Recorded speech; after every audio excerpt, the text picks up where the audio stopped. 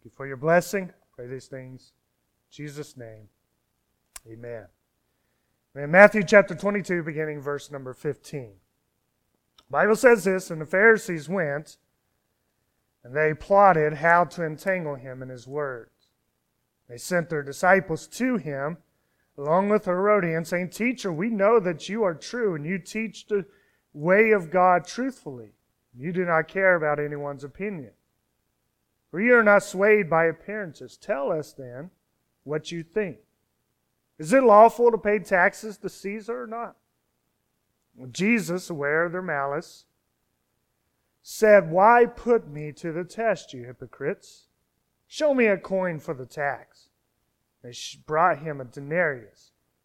Jesus said to them, Whose image, or likeness rather, inscription is this? They said, Caesar's. He said to them, Therefore render to Caesar things that are Caesar's, and to God the things that are God. And they heard it, they marveled, and they left him and went away. And this is the word of the Lord. This morning we're into the book of Matthew again, continuing on our look here. Matthew chapter 22. And we come across a passage that is very relevant for the day and hour in which we find ourselves in. And that is the thought of what is the role and responsibility in our lives when it comes to government. And what is government's role and responsibility in our lives? What role does government have in our lives? What is it that we can and we cannot do when it comes to government, when it comes to the state, when it comes to Caesar, if you would, in our own lives, in our 21st century context? These are important questions. And this pandemic is forcing us as a country, as a society, and me, to think about these questions on a deeper basis. But you know, when you read this passage and you think about those things, you ultimately realize there is a deeper question. There is a more important question that is addressed in this interaction with Jesus.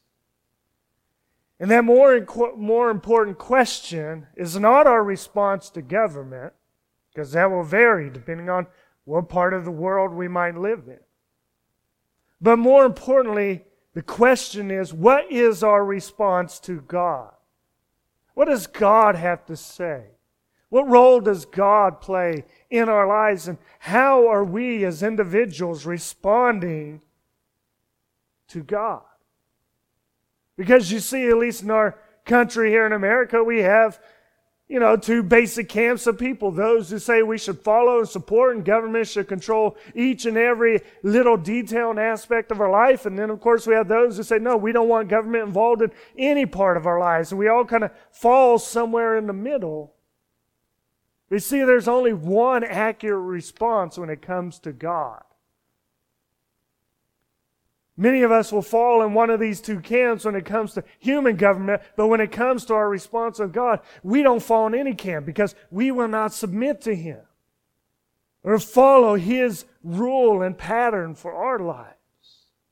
And I want to remind you as we get into this passage this morning, what you are looking at when you read through the book of Matthew is the coming of a new and a different king. The coming of a king that supersedes all earthly kings and all earthly powers. And this king, each and every one of us must submit our lives to regardless of where we come down on the political spectrum. Regardless of what we think about the role of human government, there is no room for debate or discussion when it comes to God and His authority in our lives. And my challenge to you is this: are you following the rules and edicts of your heavenly King? The King whose kingdom you profess to be a part of. How do we dare call Him our King, and yet we do not submit to what God wants in our lives? That's the challenge we consider today. So let's look in this passage here a little bit more and see what God is speaking to us, we notice verse 15, the Bible tells us the Pharisees went and they hatched up a plot. They plotted how to entangle Jesus in His words. Okay, as we've mentioned before the last couple of weeks, Jesus has angered the religious leaders. They were making a lot of money when, people would come to sacrifice, come to Passover, and they would charge outrageous prices for turtle doves and pigeons and lambs to be offered up as sacrifices. They had a lot of control over everyone's life. I mean, what a great thing to be able to stand there and say, nah, you can't marry that person. I don't think you should. Or, nah, you can't do this. I don't think you should take that job or whatever. That's the kind of power they had. And here comes Jesus, and He's totally throwing it upside down because He is a different king in a different kingdom. He's telling them not to submit to these religious leaders, but rather submit to God. And this has made them angry. So let's find a way to trap Him. Let's find a way to knock Him out. Verse 16, they sent their disciples to Him along with the Herodians, saying, Teacher, we know that you are true and you teach the way of God truthfully, and you don't care about opinion because you're not swayed by man's appearances. Interesting to say the least. Pharisees want to trap Jesus, are so caught up in their anger towards Jesus that they are willing to ally themselves with their arch enemies, the Herodians. These people were at political odds with each other. They were at religious odds with each other, and yet they had one thing in common, and that was the overarching hatred towards Jesus. Reminds me of that picture of Churchill and Roosevelt and Stalin all sitting together. Two men diametrically opposed to the evil of Joseph Stalin, and yet these strange bedfellows are united together in their defeat of the Axis powers in World War II. It's kind of what we got going on here. And of course, what do? They come to Jesus with all kinds of flattery and buttering Him up, making Him allegedly, hopefully, feel good about Himself. Commentary says this, they address Jesus with a respectful teacher. They go on to say, we know that you are true. They said the adjective that is normally used for truthful statements. But we have a problem putting it in the English because we do not speak of people as being true. The statement means that Jesus has truth in His very being. Okay, when they come to Him and they say, you teach the way of God truthfully, they're saying, Jesus, you are true. You are truthful in and of yourself. But not only is He truthful, but He also is no respecter of persons. Again, the verse says you don't care about anyone's opinion. You're not swayed by men's appearances. He's not swayed in any way by a rich person coming to Him, a politically connected person, whatever you want to say. Jesus, we think you are a truthful man who is totally objective. Okay, these weird consortium of allies, this flattery, if you would, buttering up of Jesus, and then here comes the question. So tell us, is it lawful to pay taxes to Caesar or not? Okay, here's the big question. Now, the tax they have in mind, according to most people, is the first century poll tax. Nobody likes paying taxes. Nothing has changed in 2,000 years of history, right? But at least when you pay some taxes, you hopefully can see the benefit of your taxes. Hopefully you can see roads being built, and you can see a military keeping us safe. But it seems like with this poll tax, there was really no benefit to the Jewish people at all. It was simply Caesar taking money out of their pockets and enriching himself. They did not like that. Nobody would like that. We don't like that when our own politicians do that to us, tax us, and seemingly enrich or pay off their cronies and their allies. But of course, what do you do when Rome has taken away your weapons and Rome has soldiers posted all over ready to kill you in a moment's notice. So they get Jesus. This is the ultimate gotcha question. We catch him. Either he says yes, pay your tax, and all the Jewish people turn on him because they hated this tax so much. Or he says, no, don't pay your tax. And the Roman soldiers immediately arrest him and try him for insurrection against the government. Of course, verse 18 tells us what happens. Jesus, aware of their malice, says, why do you put me to the test, you hypocrites? And Jesus sees right through the question, doesn't he?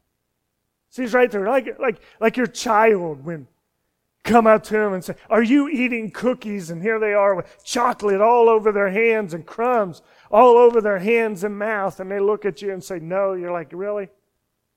Really, kid? This is exactly what is going on. Jesus sees right through the question. Perhaps this is a reminder to you and I, and this isn't the point of the message, but do you understand that God sees right through you and I and our lives? Do you realize that God sees every thought, every deed, every word, every action, even if it is in the most private, hidden away place in this world?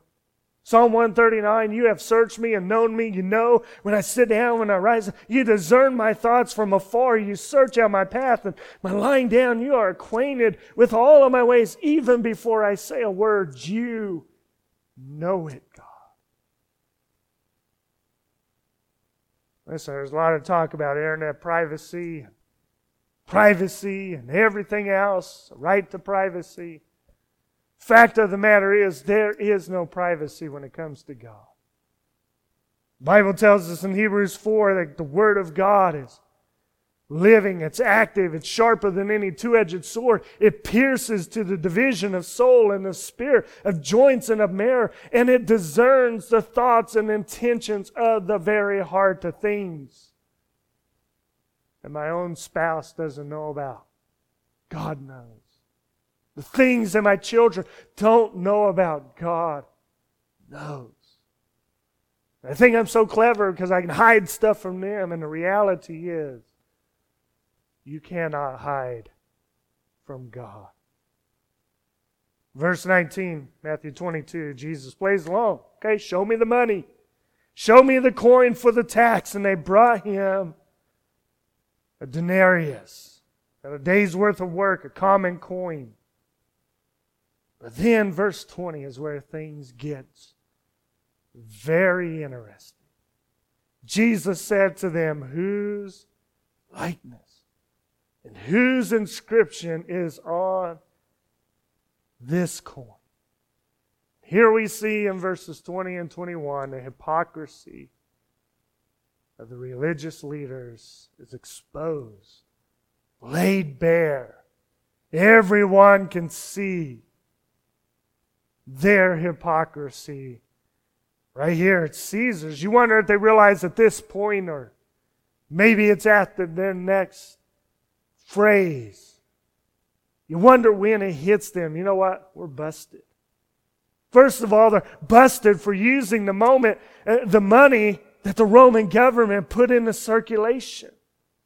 But they were so opposed to the Roman government, they should not be using Rome's resources, right? But here they are walking around with Rome's money in their pocket, using Rome's currency as legal transactions just like you and I do. And yet at the same time, they want Jesus to stand up and oppose the Roman government.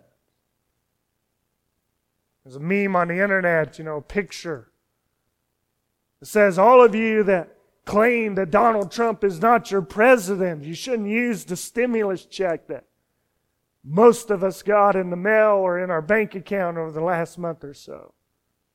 Of course, it's a silly meme. It's kind of stupid or whatever you want to say, but the point of the meme is supposed to say, you can't really claim to be an American and claim that the president is not your president and yet enjoy all the benefits and blessings of having what we have in America. And there is a certain element of truth to that. That's not a slam on anyone that does not support or is not going to vote for the president, because it's reality regardless of what party affiliation you're in. We stand there all we want to and say, oh, if Biden gets elected, he will not be my president.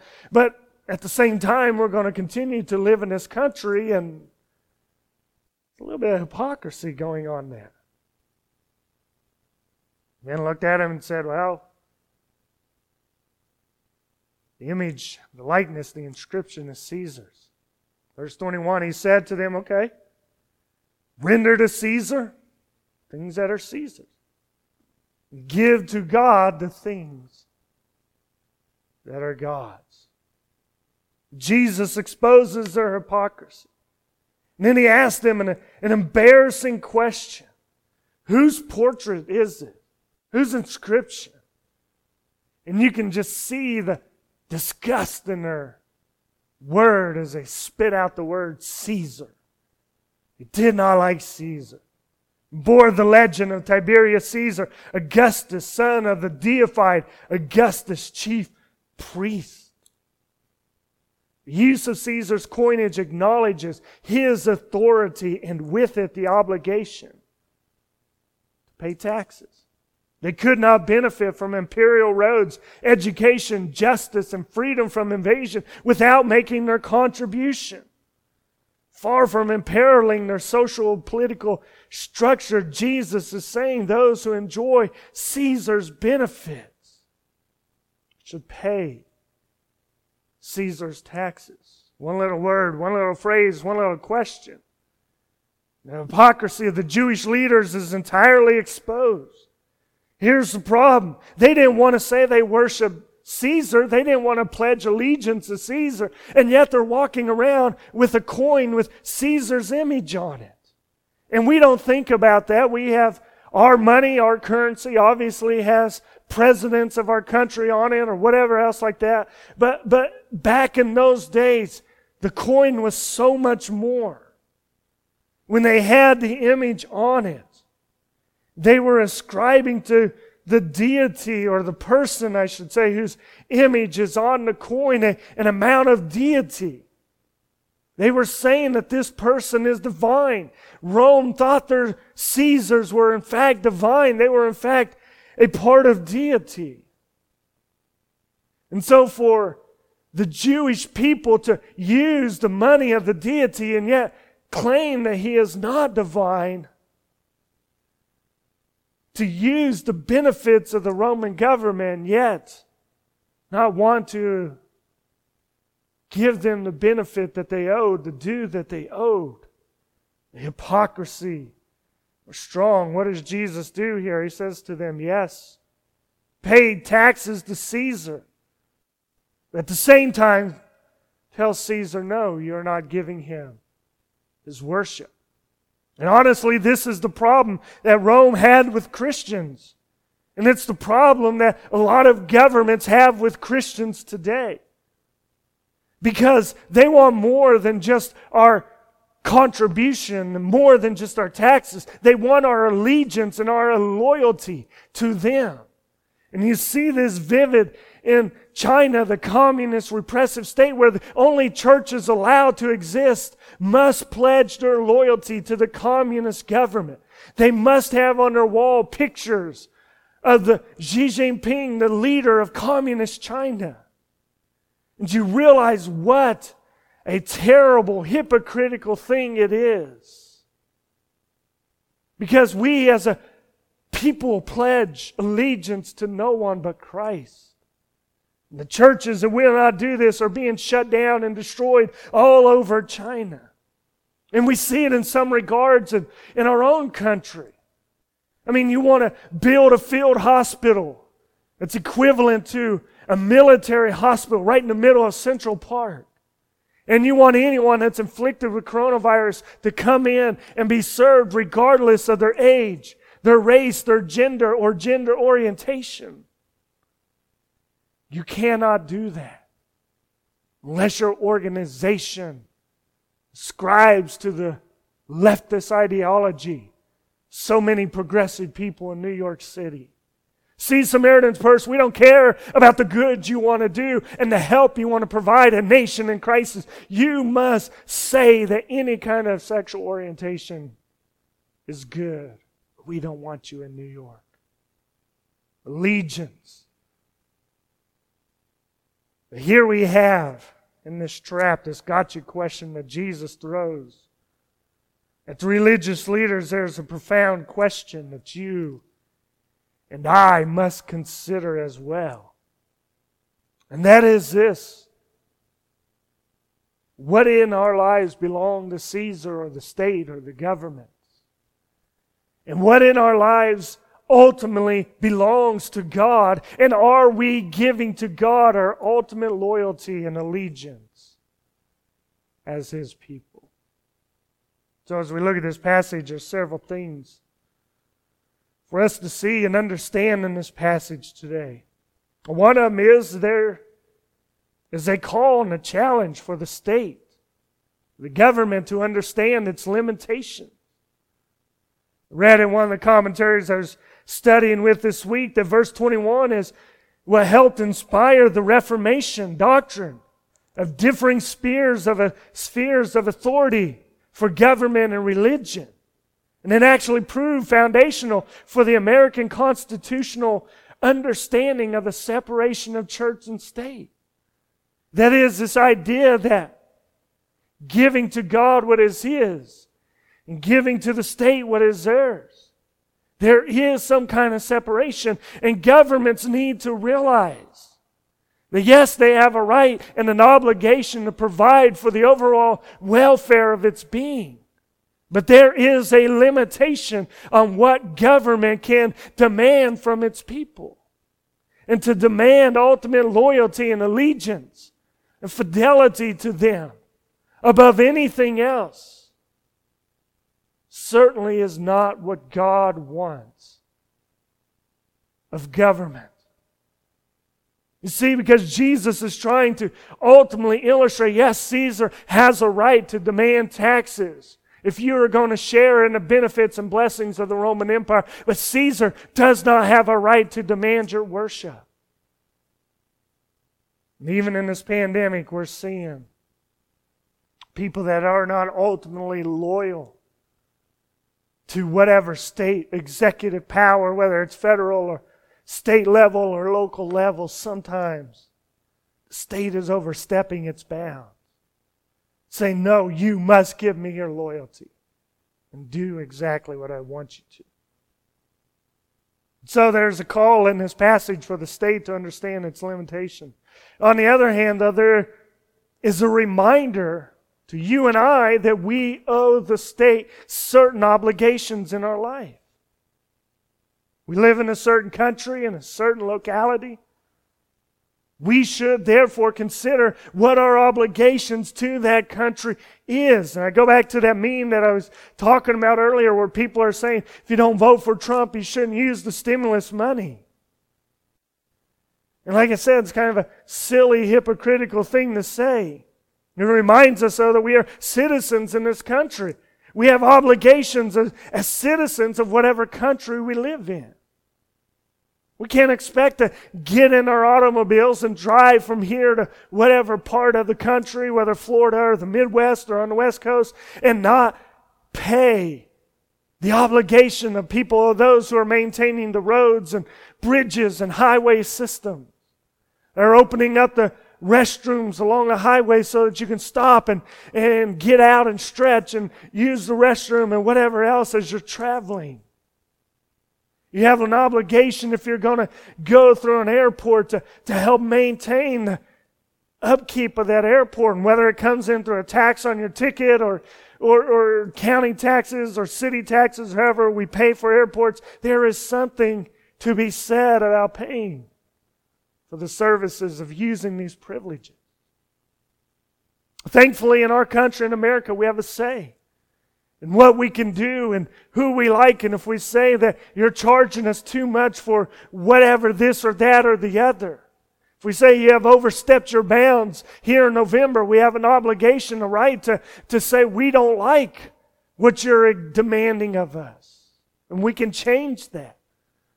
Other countries are not so fortunate, but regardless of where you live, you have an obligation as a citizen of that place to give what it is that they ask you. They have an obligation not to demand more than what they should, and many countries way overstep that boundary. Of course, we also remember when we think about this that they do not have an obligation to ask you anything that goes against the dictates of the Word of God. And that's exactly what happened in Acts chapter 5. And they told Peter and James and John, you better stop preaching about Jesus. In Acts 5:29, Peter and the apostles answered and said, we are going to obey God rather than man.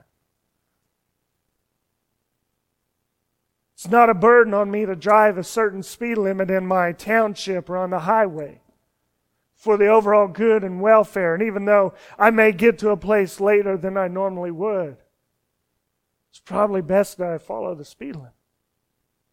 If someone stands up and says, you got to stop proselytizing, stop telling about Jesus, that's when we say, you know what? We're going to obey God. And what God demands of us, we will give to Him.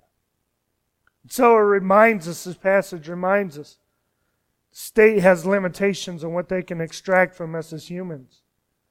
But we, on the other hand, have obligations to the state, Caesar, that we are under, but ultimately it reminds us of our ultimate obligation. And that is our obligation to give to God what is His. You see, the denarius bore an image. The image was Caesar's. But you and I bear an image as well. The use of the penny is determined by its allegiance, or its likeness, I should say. And so it is. Our use is determined by our likeness. Everything within us, every grace and gift and charm and power, is the stamp of God upon our lives. You are God's child. You bear God's image. And you must give to Him your supreme and unceasing tribute. When you do that, everything else becomes minor in and of themselves. You see, our lives bear the image of God, and if we bear the image of God, then God must be the sovereign ruler over our lives. Genesis 1:27 tells us that God created man in His own image. In the image of God, He created him. Male and female, He created them. We bear the imago Dei, the image of God, and we don't have a choice. We must surrender our lives, our beings, ourselves to the design and plan that God has ordained for each and every one of us. See, this is where we run into problems, isn't it? We don't like the idea that God has a design for marriage and sexuality. So we buck against it. We say, no, I'm going to marry who I want to and when I want to, and I'm going to have relationship with whoever I want to. And we wind up going against what God has planned. We don't like the idea that God has a design for how we interact with each other. Forgiving each other, serving each other, treating others more highly than we treat ourselves. Learning to bear with each other, being patient with each other. All of the things that God commands us to do in Scripture as it relates to each other, and we don't like it. And we go and we kick against the fact that we are made in the image of God, and we will not submit to His rule in our life. Because that person has done me wrong, and I have every right for revenge and bitterness and anger in my heart. That person doesn't deserve more than what I have, and I have every right for bitterness, envy, and jealousy in my heart. See, you're not giving to God what is His. I could go on, but the point is clear. If my life bears the image of God, then I must submit to His rule in my life. And Paul even said in this way in 1 Corinthians 10, whether you eat or drink or whatever you do, do it for the glory of God. even coming down to our diet, our choices. We do this to reflect the image and goodness of God, and we submit to His lordship in our life. Yes, because He's the King. I like what the Message translation says about Romans 12, and I'm not a big fan of the Message paraphrase, but I like these words in Romans 12. It says this, Eugene Peterson, in paraphrasing Romans 12, 1 and 2, says, here's what I want you to do. God helping you. Take your everyday, ordinary life. You're sleeping, you're eating, you're going to work, you're walking around life, and place it before God as an offering. Embracing what God does for you is the best thing you can do for Him. Don't become so well adjusted to your culture that you fit into it without even thinking. Instead, fix your attention on God. You'll be changed from the inside out. Readily recognize what He wants from you and quickly respond to it. Unlike the culture around you, always dragging you down to its level of immaturity, God brings the best out of you. He develops well-formed maturity out of you. Of course, we know those words as present yourself to God as a living sacrifice. Don't be conformed to the world, but be transformed by the renewing of your mind. But what is He saying? He's saying that in our each and everyday life, we surrender and we submit to our God. We submit to what the King wants from our lives. And we forgive those who have trespassed against us because we know that's what God requires. We love those who are unlovable because we know that's what God requires. I'll finish with this. Here's the difference between Caesar and our King. Caesar's going to require taxes of you. And Caesar's not going to pay your taxes. For all this talk about stimulus relief and everything else, the simple truth of the matter is the President, Nancy Pelosi, Chuck Schumer, Mitch McConnell have not called me up and said, hey, I'll take your burden for you. No, we know what's happened, and this year is an exception with April 15th being moved. But eventually, if your taxes are not paid, they will hunt you down and they will demand what is required of you. Mary and I know that from experience when we first moved here. Taxes in 2012 weren't filled out the way we were used to in Kansas, and it's here different in Pennsylvania. I think it was resolved in 2015 or 2016. They found us. They demanded the money we owed them. It's the way it works. You see, we owe God our lives and we're unable to pay because of the sin that has us bound. The difference between God and Caesar's is God said, yes, you owe me your life. But you cannot give me your life because of the sin that is there. But guess what I will do? I will pay the debt that you owe. I will give my Son to die for you. I will be the one who takes the bill and pays it with my own blood, and I will stamp on it, paid in full. Colossians says these words. You who are dead in your trespasses and the uncircumcision of your flesh, God has made you alive together with Him. He has forgiven us all our trespasses. He has canceled the record of debt that stood against us with its legal demands. This He set aside, nailing it to the cross. He said that Greek word, tetelestai, paid in full. It is finished. And you and I are now free to give God our lives because He has paid the debt of sin. And so, I don't know what to say about what we're facing and what we're doing.